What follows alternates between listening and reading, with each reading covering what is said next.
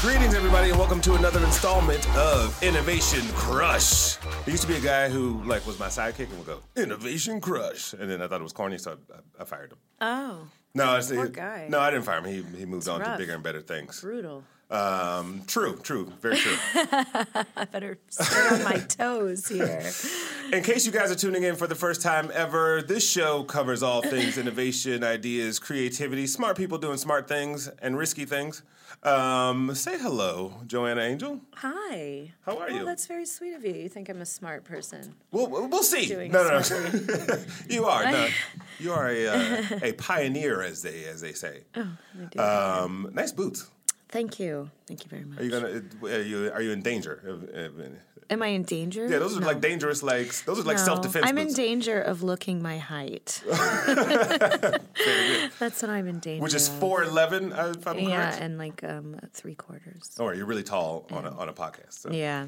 Let's do a 90-second introduction. I would love for you to tell the audience a little bit about who you are, what you do, and then I'm going to ask you a bunch of really nosy questions.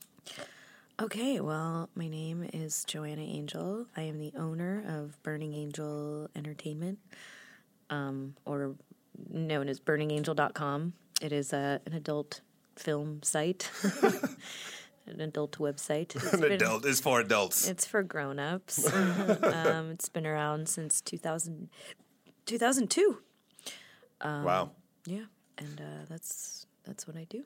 But not only that, I think your career has been pretty stellar. And one of the reasons I was like, I got to talk to her is because, I look at the adult industry as something that is oversaturated. There's not a lot of room for innovation, but you found a way to really make a path.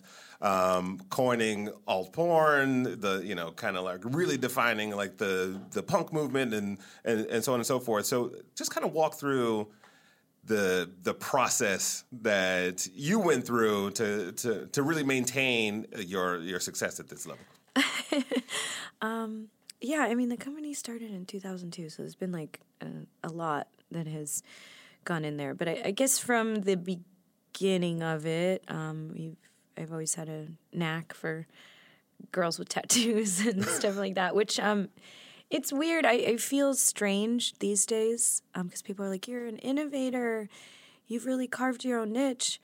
You put girls with tattoos in porno movies, which, when we first started was very cutting edge at the time. Right. But now it's normal because I've made something...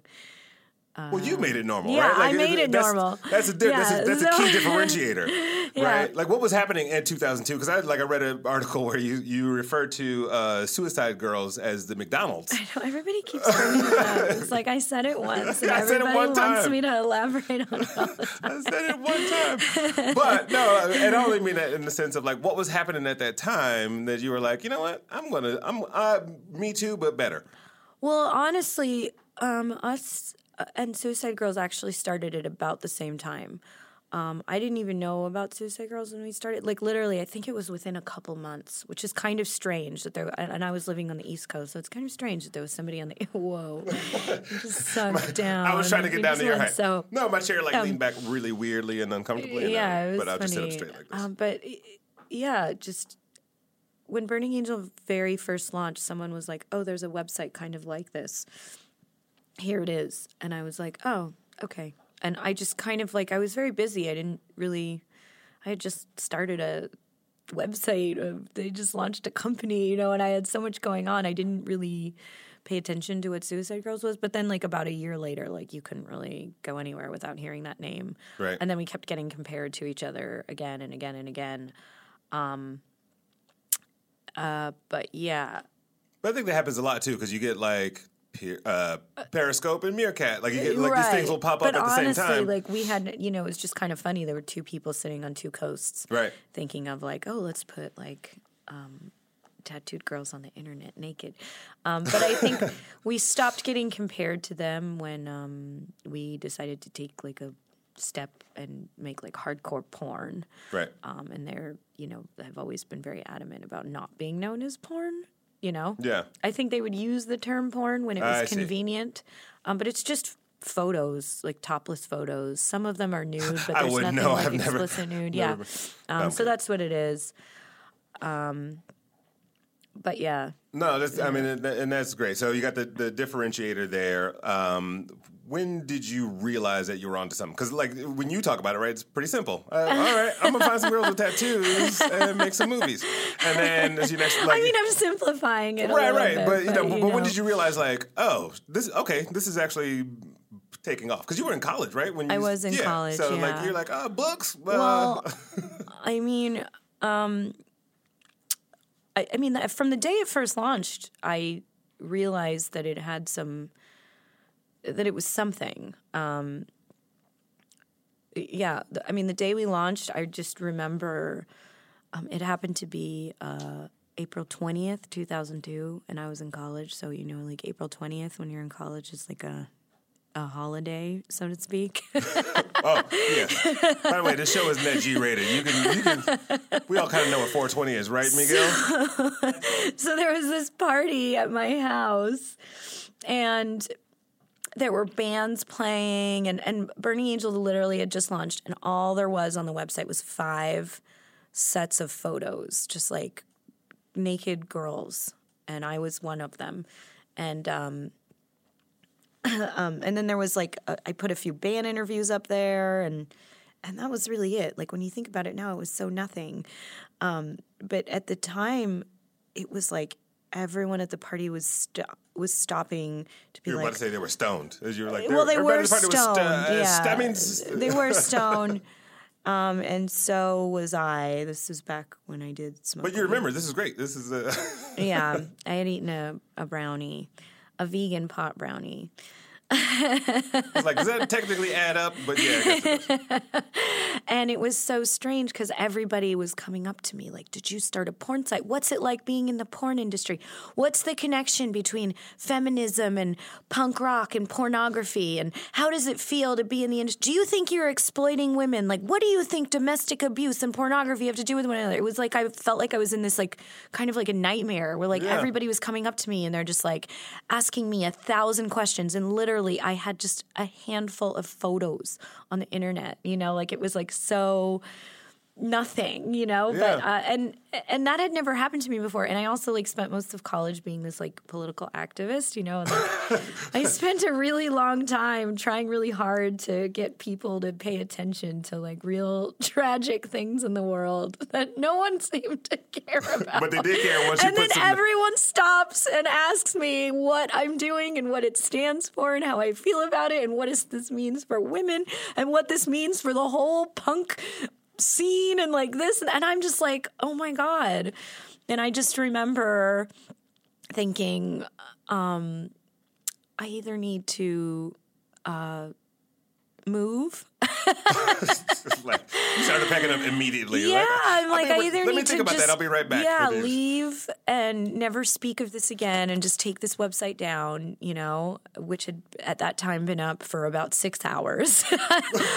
Or I needed to make something really amazing out of it. And that was just a decision I made from day one. And I was like, you know, whatever I did here is something very powerful. And even though in the grand scheme of things in the world, it definitely meant nothing. I mean, nobody knows about the party at my house that I lived in when I was 22 with probably 80 people there, you know, like in the grand scheme of things, that was really nothing. But in my world, it was everything, you know, and then there was like this punk like message board I used to post on all the time. And there was like this really long thread about it where everybody was arguing with each other on like what's feminist and what's not feminist and what's punk and what's not punk. And like, so you were already kind of in the conversation to some extent. I mean, no, I was the conversation. Yeah, I'm like saying before you launched the website, like you were already in sort of the activism. You were on. Oh yeah. I mean, I was a very big. That was my whole life. You know, it was like being in the punk scene and being an activist and So you had this opportunity, this fight or flight, right? It was like it was. Either I'm overwhelmed right now, or and I should just keep my English degree and keep that going. Just keep it, yeah. But you know, I don't know. There was just something about it I really liked. I thought it was cool, even though the website was nothing at the time. It was a bunch of these terrible pictures that really were not making much of a difference in the world. And I don't know. I just thought there could be a lot we could do with it, and I still feel that way to this day. You know, like I have the power to put stuff in my movies and people will watch it. And so it's all up to me what I feel like putting in there and what I feel like showing the world. And it's kind of crazy. And numbers wise, I mean, you're in the 300s of movies produced, written, starting. Something like that. Yeah, I think it's 2 something. Yeah. Congratulations. Yeah, thank you. That's all I wanted. That's all I wanted to say. Yeah. No, I mean, I love this idea of perception, right? Because I think there is something empowering, right? In traditional industries, we talk about male-dominated industries, and the boardroom is this and that, and, and so on and so forth. But here you are, you had this moment where perception was at risk. How do you, what are we, 15 years later? Like, what is that? Yeah, I know, it's really strange. What's so changed? Yeah. I wish I wrote, like kept a journal or something at the time, because it's so strange that almost every interview I do, people want to talk to me about the beginning, and the beginning is so long ago now. I'm like, I don't even remember the beginning anymore. So I hope. I'm like, I didn't know at that time that 15 years later I would still be talking about that day, so it's kind of strange. I think it's every entrepreneurial journey, Yeah, I guess everybody wants to know how it started. But it wasn't like it. That's the thing about Burning Angel. It never just took off overnight. Like every year was a very kind of like gradual process, of like, okay, like we made some money and put that money back into the company. And then we made some more money and put that money back into the company, And then like after about 5 or 6 years was when I was finally able to like quit my other job, and that was a big step for me when I was like, okay, I can actually like pay all my bills and my rent with money coming in from the company. And I don't know, like every year has been like a different challenge. And then there were some years that like we went up and some years that we went down. And, just like any business, I think sometimes people forget that just because you're making porn, some people think that regular day-to-day issues that entrepreneurs... It's a business. Yeah, it's a business. It's a massive business. What were some of the woes you had to go through as an entrepreneur, right? Like, of course, like that day one is, perception, and people are like playing, like, what are you doing? But then as you start to... Yeah, I mean, I think the hardest part was, of running a small business, and I think anybody can relate to this, is like you get very close. You're like a family with all the people you work with, and it gets very difficult when you got to cut someone. You're like, the first time you got to go. Yeah, the first time I had to like fire someone, it really like I had to like go to therapy over it. I really didn't like it. Real therapy? Yeah, I like really did not like it at all. Like. That's very tough to do, and because when you let people into like every aspect of your life, like your work really is your life. Like the old office was in my apartment, so people were like, it's really weird. It's kind of scary too. You're like, oh, I have to tell someone they can't work for me, and they're in my living room. How good are you at firing people now? Well, I think you're like, I'm real good at it. I don't think I'm that good at it. I'm still not very good at it. Unfortunately, there's just I've gotten smarter along the ways, and I know. Yeah, I know. I don't know. I don't like change, so I when I hire someone these days, I'm like, I got to make sure I'm picking the right person, so I never have to get rid of them until they want to leave. But that that's like that was always a very challenging thing. I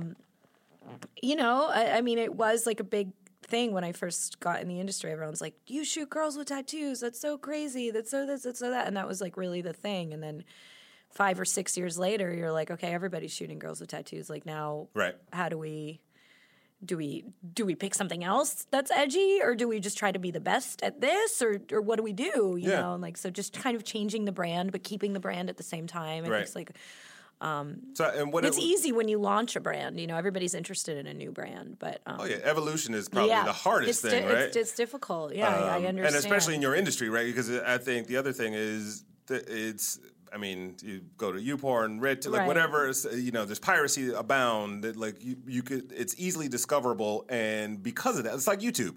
There's 2 billion videos on YouTube, and then you go like, all right, there's a few stars who have risen to the top, despite everybody making sort of similar content in a way.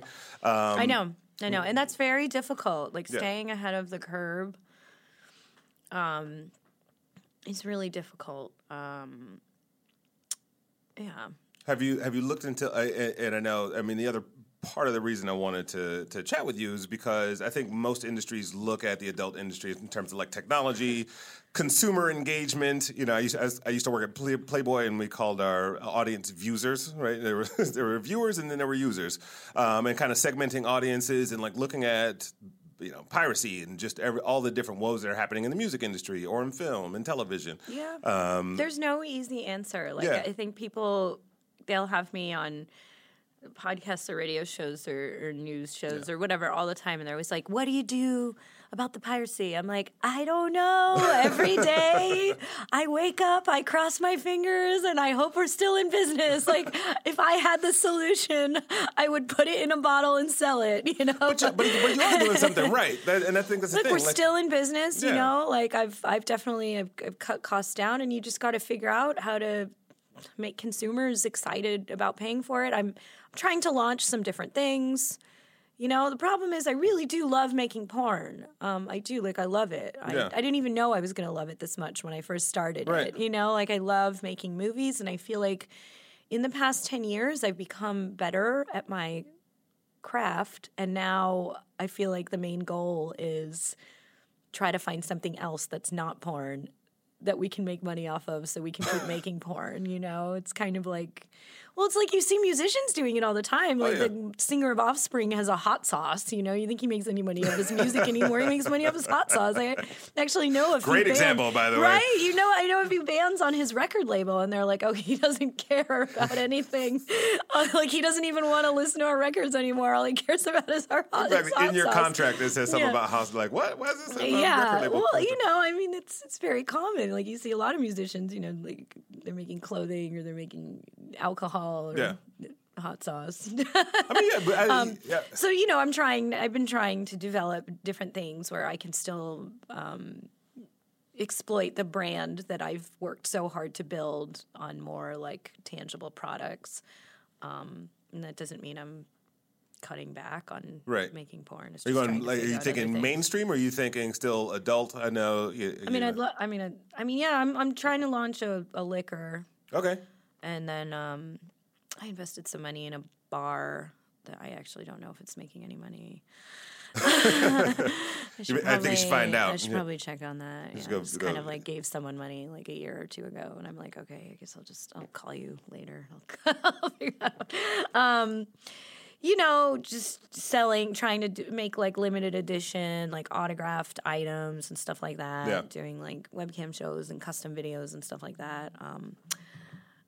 Which is fine, I like doing all this stuff, but ultimately I like making my porn movies the best. That's where my passion is, and it sucks to have to like cut back on the money I used to make that, to put money into these other projects that I don't really have the same love for. Right. But it's kind of just it sounds like from the beginning you've been really smart about like, all right, as a business person, realizing that diversification, reinvesting in yourself and reinvesting, like you made this investment, you're doing all these other things. I never did a lot of, I think it's kind of good.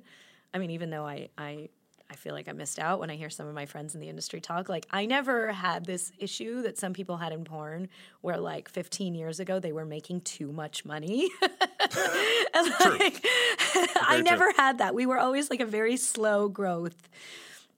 I never had too much money or even, like, way more than what I was spending. I always, like, made, like, a very comfortable amount above what we were spending, you know? And I was always kind of able to live, somewhat comfortably. But I think a lot of people in porn, like just from when I first started and I first started coming out here, I remember some of the, I'd go to meetings with some of the different offices and there was like, huge, giant, buildings in Right. Beverly Hills where everyone was driving Bentleys, and there's massage people in the offices, and there's brand new Macs and Fiji water fountains, and and this is like whatever, and people were making these porn movies where they had helicopters and they were shutting down like the 7th Street Bridge, and they were like getting like 100 extras and lighting things on fire and getting really expensive like custom-made costumes. Like I remember going on some of these other sets and being so jealous and being like, wow, these people like they're really onto something. This is crazy. I hope I can make enough money one day so I can even do half of what they're doing, and like all those companies are out of business. Right, yeah. I mean, since I never had money to waste, since everything I've always had has been like very modest, Right. I never had enough money to make a stupid decision, like But there's there's a lot of also- people that, I know some porn company, they invested like, I don't even know, like $10 million into this cable thing that didn't wind up working out. Like I never had like giant money like that to make a big mistake to put me under. But so is that also- is since that it's been like also- a slow growth, I think I've kind of lucked out for that much. And I also don't have to be one of those people. I have a lot of friends now that have been around in the industry for a while. And they all, they had to like, it sucks to move down. You want to move up in life. So when you're living in this like giant house with 4 cars and you're going on really fancy vacations and blah, blah, blah, blah, blah. And then when you have to live for half of that, even though to your average person, you're still doing pretty well. But to your own self, you're living on 1/4 of what you used to live on. Like I never had that problem because Right. You're like, I've I always was been never living on a quarter. Yeah, exactly. I've always been kind of just, living pretty modestly, like. But is that like a personality trait? Because I wasn't going to bring this up, but I read this interview where your mom was interviewed, and it was. Oh my God, you found that at gym? Yeah. But it's great. But it's like she is the complete opposite end of you. But there's this like frugality. There's this like Jewish mom, in you that's like, oh well, let's be careful, right? Like what? Right. And maybe that plus whatever other things, what kind of manifests from your mom or from your childhood, things that you've learned that kind of stick with you to this day? Yeah, but, definitely being smart with my money is one of those things my parents always taught me. There's just this, my parents love me unconditionally, but there's just always this thing when you're Jewish that's like whatever you're doing isn't good enough. You get this like self-hatred, that we're all born with. And I don't think we can get rid of it. And that's always just born kind of... with self-hatred. That'll be the title of this episode, by the way. Yeah, like people always talk to me. They're like, so how does it feel now that you've made it? And I'm like, I have not made it. Like I'm always have like 20 more steps to go in my head. Wherever I get to, I make myself really realistic goals. I've never been like this big dreamer. Like, I want to like... I think of very, very realistic goals and I conquer them. And then I think of another realistic goal and then I conquer that. And, I'm always just kind of like climbing forward. I've never been like, it's just never been part of my personality or my parents either to just be like kind of delusional or like be like a big dreamer or like a big risk taker, right? Yeah. Like I think that's the thing. And I like, take little risks, right. little risks that I Calculated risks can that you can afford to manage. lose. And yeah, you have to know that in business, sometimes you're going to make the wrong decision, you Right. know, and that just happens sometimes. Give me an example of one. There were some, I don't know, there's certain companies we made deals with that just kind of wound up falling through, and Yeah. I don't know. What do you look forward to, right? Like when I know like you're thinking about the diversification, and if that happens as a business person, and or like you want to keep performing, it's not that this is a job interview, Yeah. but like where do you see yourself in 5 years? Like do you want to continue growing the empire? Like I do. I really want. I think that's just a part of a struggle I'm dealing with right now. Like I really do want to grow. I want to exponentially grow what we have. We did just launch, though, literally yesterday. We just launched a VR website. Oh, nice. So that should be pretty interesting. I'm curious to see how that goes. Have you seen the content? I've seen some of it. I have to figure out how to watch my own content. I was going to say, like, it's we shot. That's the thing with VR content. You can't see it till it's all done. right. It's not like, Yeah, you're not watching dailies for the most part. Right, where you can't just like import the footage on the computer and then rewatch what you just shot. Right. You really can't see it till you put those goggles on and you see the stitched together thing, because like what you're seeing when you import the footage is just, it's like 12 cameras stitched together, so you can like, you're basically seeing like a toe and then like another toe and like half a leg, and like that's a whole new kind of porn right there. Yeah, you need to like stitch it all together for it to make sense. Which we don't do in-house. The company that made the website for me, they're doing the stitching right now. I want to, eventually do it in-house, but for now, they're good at doing it. And also, I think I read something about you and holograms or holographs. Well, that's what it is, Holo Films. Oh, so that's the Holo Film. Okay, yeah, got Holo it. Films is a VR porn company. They exclusively do VR, and they just made a Burning Angel VR website, so we've partnered up with them. And, I created all the content. I own all the content, and they're going to do the web maintenance. And how did you go about?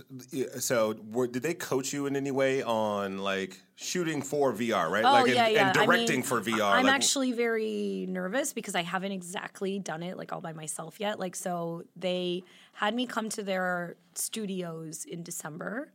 Also, I had worked with them a couple times before, But anyway, I went to their studios in December, and they basically just like showed me what to do, like, so I shot a bunch of, I shot a bunch of content, but I was essentially like paying their team of people to shoot it for me, but I was still directing. I don't know, it was kind of complicated. It was more like I was in this like training thing, So I hired all the talent, I picked all the ideas, whatever, just put my creative spin on it. But they were the ones to actually push the button on the on the rig, and they're stitching it together. So they've kind of held my hand with all the content I've shot so far, and I shot enough so we can update the website for a while.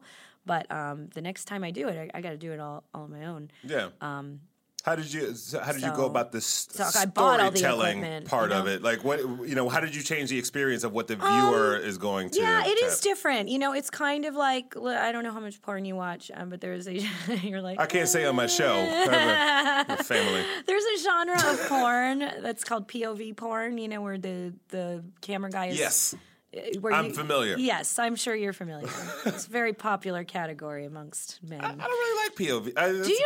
That's the thing. I don't really like it either, but it's so popular on my website. That's why I have to keep shooting. I think it looks so strange sometimes. Yeah. Looks like very technical. Yeah, and that's not my body. Like I'm not in my mind. I'm not being fooled by the POV. So you're not. Yeah. No, people love it though. And it's also like, it's very people hard. Just love porn. No, but POV scenes always do better than regular scenes. I didn't know that. Which is strange because two people can really like have better sex when it's not POV. It's really like all the guy's doing is laying there when it's POV porn. Yeah, no, exactly. And the girl has to do all the work. Or if he's not just laying there, then it's just like it's very jiggly camera work. Yeah, the girls. Again, I haven't seen much, anyway. but I've heard so of it. It's kind of like POV porn, kind of. Meaning like you have to engage the viewer a lot.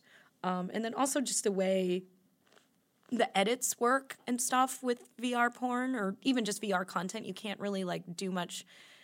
Like in a comedy, you like you cut back and forth to people. Like you'll see one person's expression, you'll see another person's expression, then you see the whole room, then you go back to seeing close-ups on people's faces. You can't do that in VR. You're kind of like the viewer's watching the whole room the whole time. Right. So you have to just kind of think of things that make sense. I did this whole like VR like 4-part series that I called The Prisoner, and we put the camera in this like spot of the room, which was basically like a closet. So sometimes I would shut the door and then I would open the door and be like, hey, do you want to see like what goes on in here? Like you're a prisoner. And I had a guy like laying in the chair like with handcuffs on, so it looked like, like, oh, we trapped you here. Right. So you can see your hands. The hand. Yeah, so the person watching it can feel like they're the ones with their hands tied, and it's like, oh, like here you go, like watch what goes on in my lair, and then like it's like 4 different parts where like I just bring different people into the room and we do like weird things and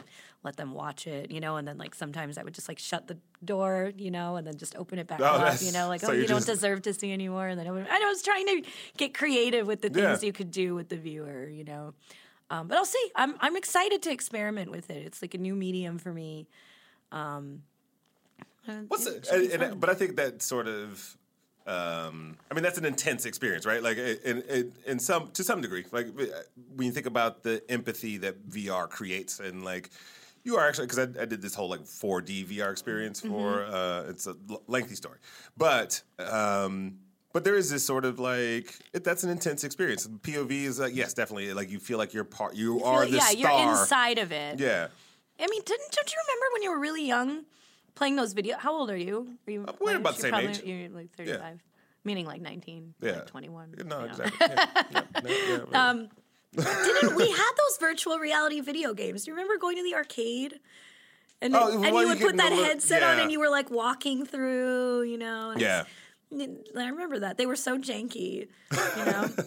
But yeah, it's like that. You put that headset on and you're really there. And it is really fascinating. The first time I saw a demonstration about it, I was like, this was made for porn. Like, what do you use this for if you're not using it for porn? There was a movie, and I always forget the name of this movie. There was a movie in like the 90s where the whole idea was like, oh, it's a virtual reality, future. And it was exactly that. Like the first thing they did, the guy had it was a sex scene. And so, but the whole thing was kind of like Blade Runner-y. So I think almost everything, to some extent, when it gets launched, it's used for some form of sexual, encounter. Whether it's Craigslist and it's like, hey, you want to rent a house? No, I want a casual encounter. Yeah. Right. Or Twitter or Facebook. It's like people started reconnecting with like, oh, hey, you're cute, and it's just like it's all about some sort of conquest. Like, what have you learned about? Maybe this is too deep, but like the human psyche when it comes to like an appetite for sex and sexual content. What I've learned is that everyone is very different. Go on. I mean, I think one thing that all the piracy has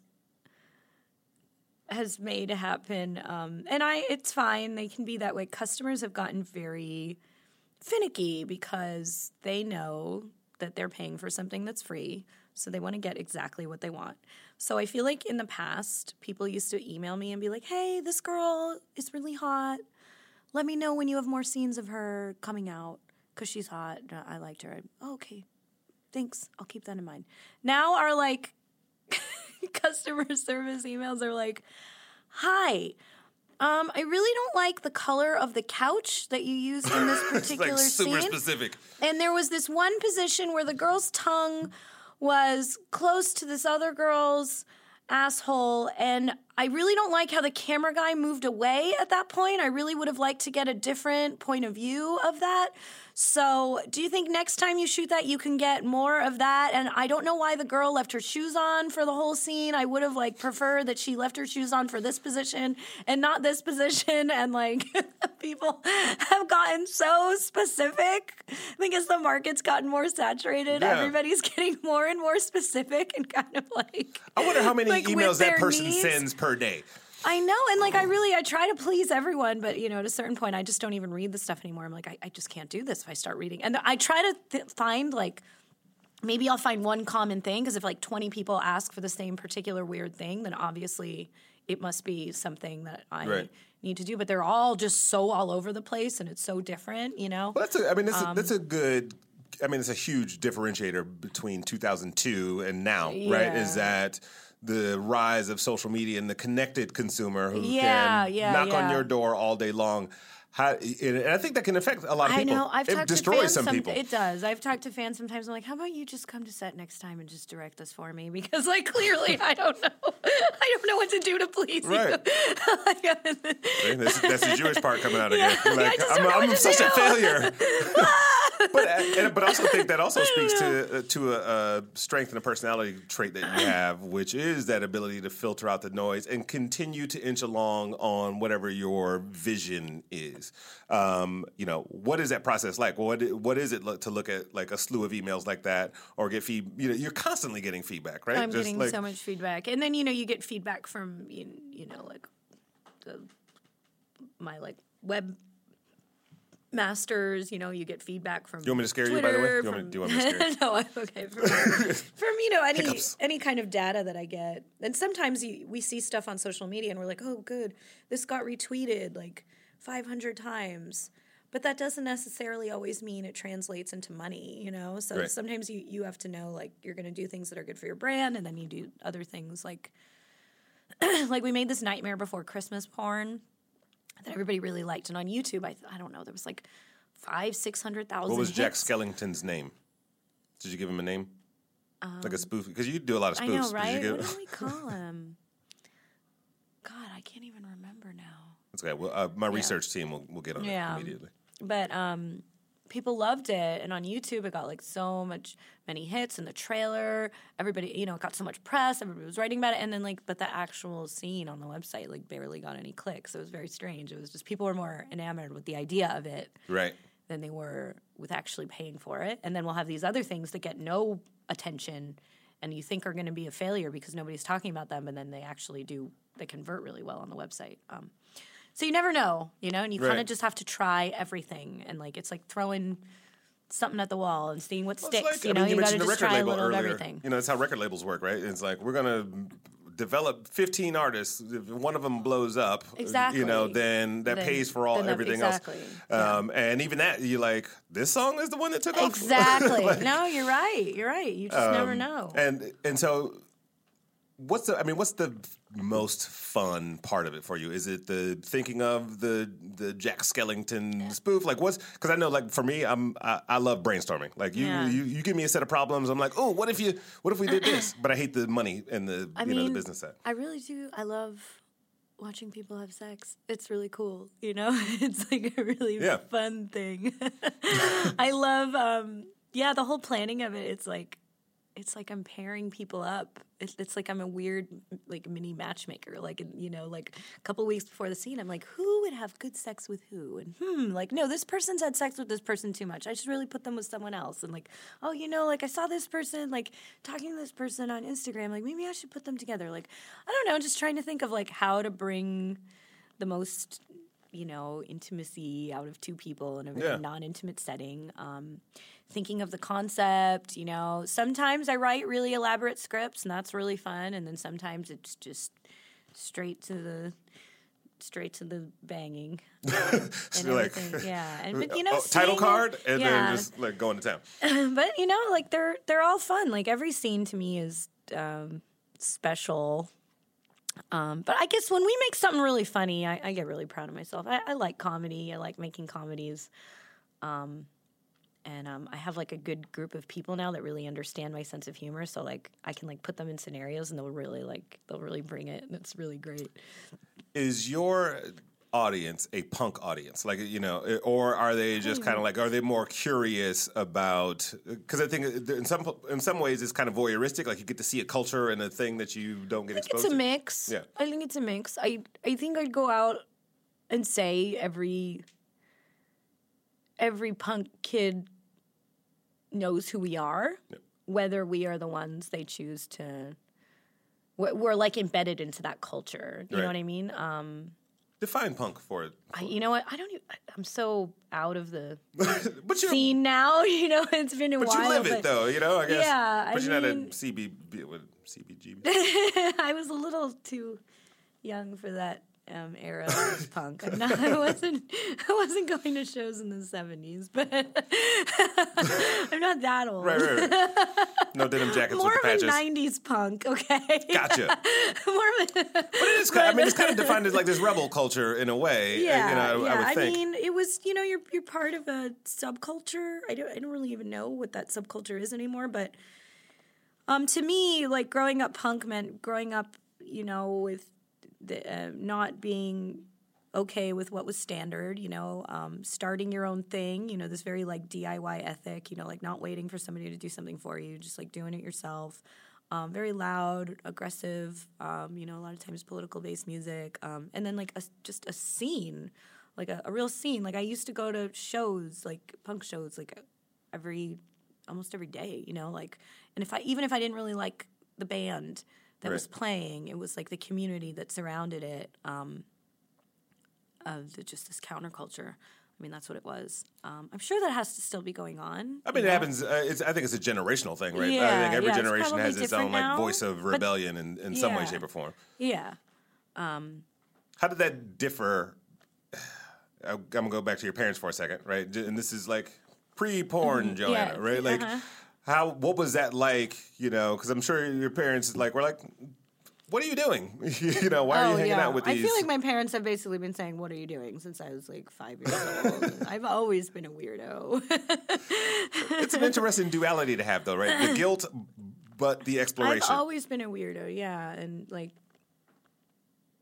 I've even been a weirdo in the community of weirdos I was in, you know? Like when I became part of like the punk scene, I was like a little different than everyone else because I came from a religious family, and there weren't that many people around me that really had that, you know. And then like even in porn, I'm like in porn, and like with all my non-porn friends, I'm like the weirdo that's in porn, and in porn I'm a weirdo in porn because I started the Tattoo Girl company, you know. Like no matter what I've done, I'm always like the black sheep of everything, you know. And I've kind of been that way ever since I was younger, just always. But yeah, I remember like when I was like in 7th and 8th grade. I mean, I wasn't really punk yet. I more started when I was like in 9th grade, but like in 7th and 8th grade, I definitely started just being interested in like anything and everything weird. You know, I was like painting my nails green and you know, listening to Nirvana and Nine Inch Nails and like I don't know, just like buying whatever metal. Hot Topic? Yeah. Well, this was before Hot Topic. I'm kidding. Okay, like you had to find out about this stuff on your own. That was like a low-key it's so dig. different but go now. ahead.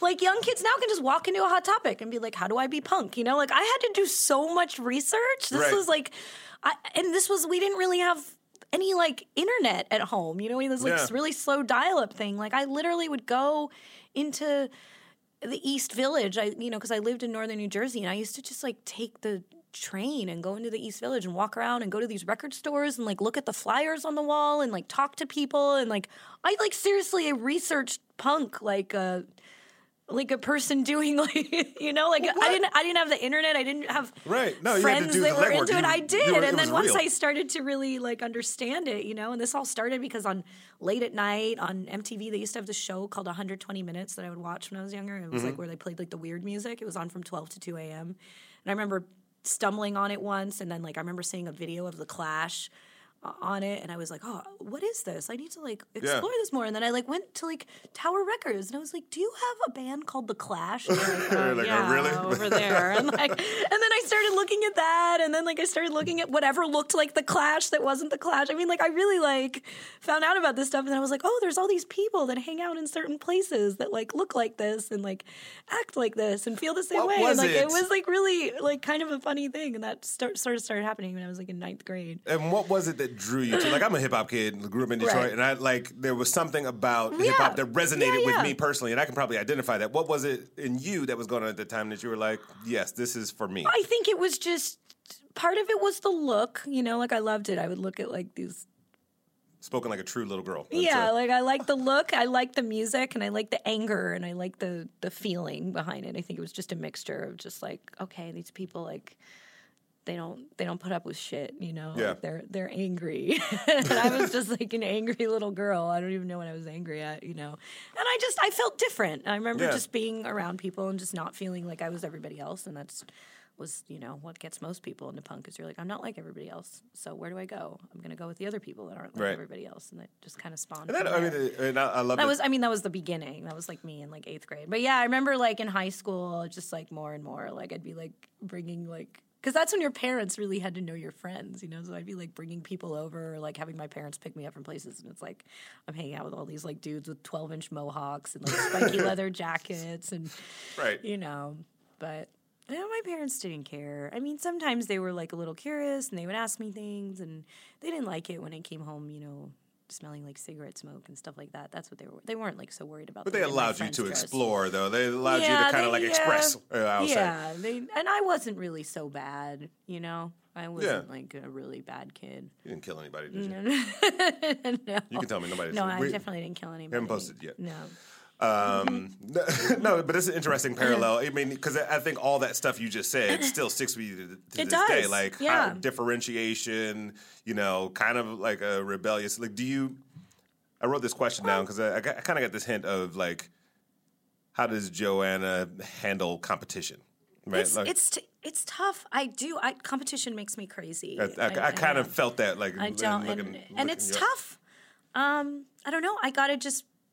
It keeps me on my toes because I do remember we were the only company making this like tattooed girl porn, and I just felt very comfortable in my place. About whatever, like 10 years ago or something. And then I remember like other companies started making their own like tattooed movies or tattooed series or tattooed lines. And at first I was like, oh, they don't know what they're doing. No one's gonna like that. And then I remember at a certain point I was like, you know what?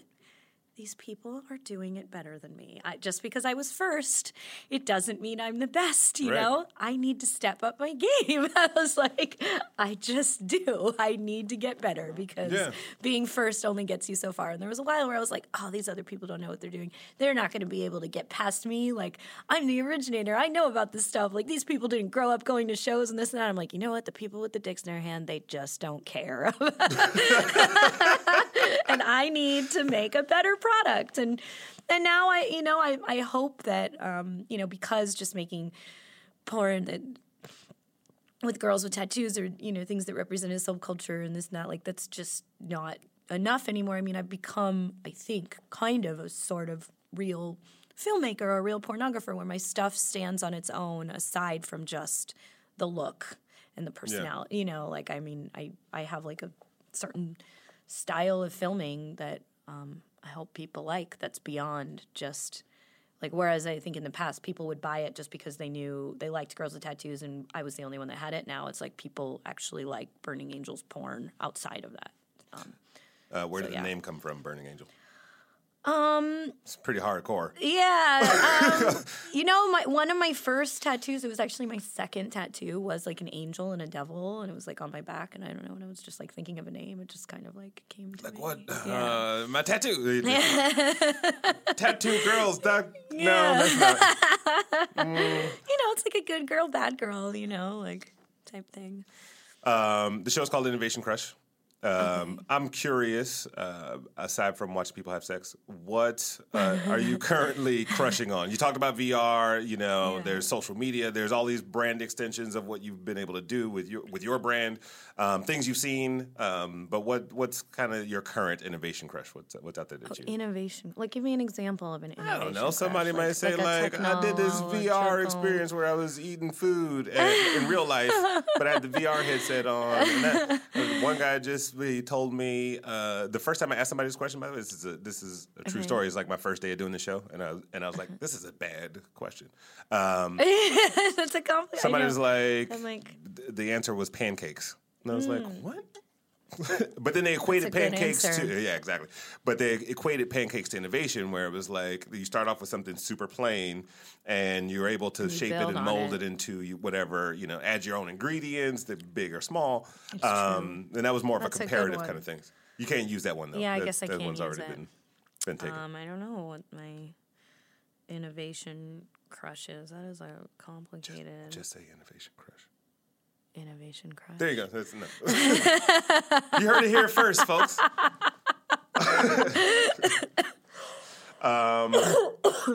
What did you think you were going to be doing? When you were majoring in English. Oh my God. What did you think you were going like? Like I'm gonna write. Nope. I like these photos. So there was a while I was into.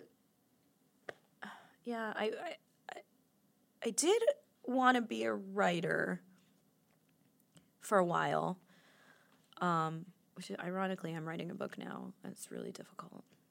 Well, what kind of, was it a memoir, a journal? It's actually not a memoir, which is strange. I thought I got a book deal and I thought I was going to write a memoir and I was ready to write a memoir and I actually had some of it written already. And they were like, why don't you write fiction instead? Like we could, I guess whatever. They wanted more fiction. And I was like, sure. That's interesting. So I'm writing an erotic fiction novel. There's your diversification right there. I have to finish it in like 2 weeks. It's really difficult. I really should. What's the difficult part about it? The beginning was easy actually. Like the beginning, because I had like all these characters and ideas for, I know I'm very good at like thinking of a story and setting up the characters and stuff like that. But now that the book is like 3/4 of the way done, like characters have to really change and go through something, and like I think that part of the book is like much harder than like just setting up what's going on. Writing is rewriting. And writing erotica, I am really struggling to figure out more adjectives to describe sex, and there really are only so many. That's where the innovation in it. I know, right? I'm just like, oh my God, I cannot use the word moist again. I've used it like 500 times. And damp isn't a good word either. And damp, I've tried. I have like read over the words in the thesaurus like so many times, and I'm like, all right, I don't know. There's only so many ways to describe an orgasm, Like, I keep trying to come up with new ways because I hate doing the same thing that everybody else does. I'll send you some thought starters. Yeah. I'm like quivering, shaking, eyes roll back into her head, moaning, yelling, earth-shattering, grabbing onto blah, blah, blah, blah, blah. It's like, I don't know. But you got to write out an orgasm when you write out a sex scene, and it's like, I'm just trying to figure out new ways. Have you sought a mentor in any way to go like, hey, Joe, you've written books before? I have. I've talked to people, and no one really says that. They're just like, you just got to keep writing. That's what everybody says to me that's written a book. They're like, just keep going. If you get stuck on certain words or certain paragraphs, you're never going to finish. So just keep going. So it's been really interesting. I've spent the past and I didn't have that long to do it. Like, I got the book deal in late November, in the middle of late November, and they're like, can you finish by February? And I was like, oh, that's like 2 months. Yeah, well, just make it a comic book. I have to finish by March 1st. It's supposed to be like 80,000 words, I think, and I'm at like 60 something, so I'm in the home stretch. But I've just been like going to different coffee shops every day, like sitting down and writing. By the way, how's the double espresso with steamed almond milk? Yeah, it's really good. See? Shout out to Postmates. Yes, thank you, Postmates. I hope I wasn't too boring. No. I feel like people bring me on and they think, I hope I wasn't too boring. No, I like boring. Oh, so then maybe.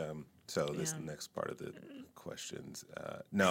So you started off kind of, with a little bit of your.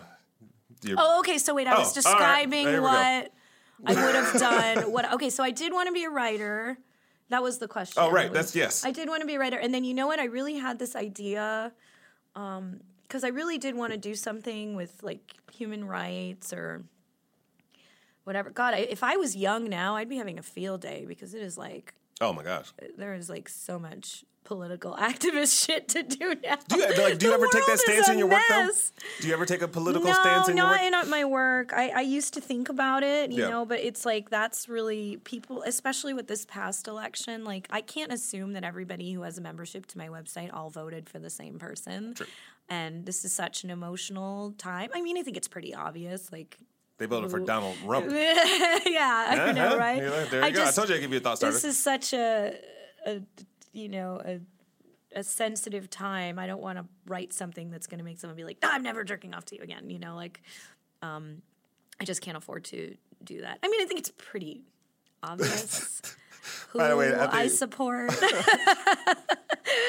Because I am not a moron. That's a hilarious, angrily delivered phrase you just gave. It's funny. Yeah, but anyway, there was a while. I don't know why I wanted to do this. I think I saw a movie where somebody had this job, so I thought that job was real. I really wanted to like work in prisons and like teach poetry to like people in prison. Because I saw a movie about a woman who was like a creative writing teacher in a prison, and then everyone in the prison decided they were going to write poems instead of kill each other, and I really thought that could be me. Okay. I'm glad you didn't go that route. Yeah, I probably would be dead by now. No. I don't think I would have lasted that long. It's been the Dead Joanna Society. Yeah, do they really have poetry classes in prison? They have all sorts of stuff in prison. Okay. I interviewed a guy who actually started a technology incubator inside San Quentin. Wow. And has been running it for 5 years.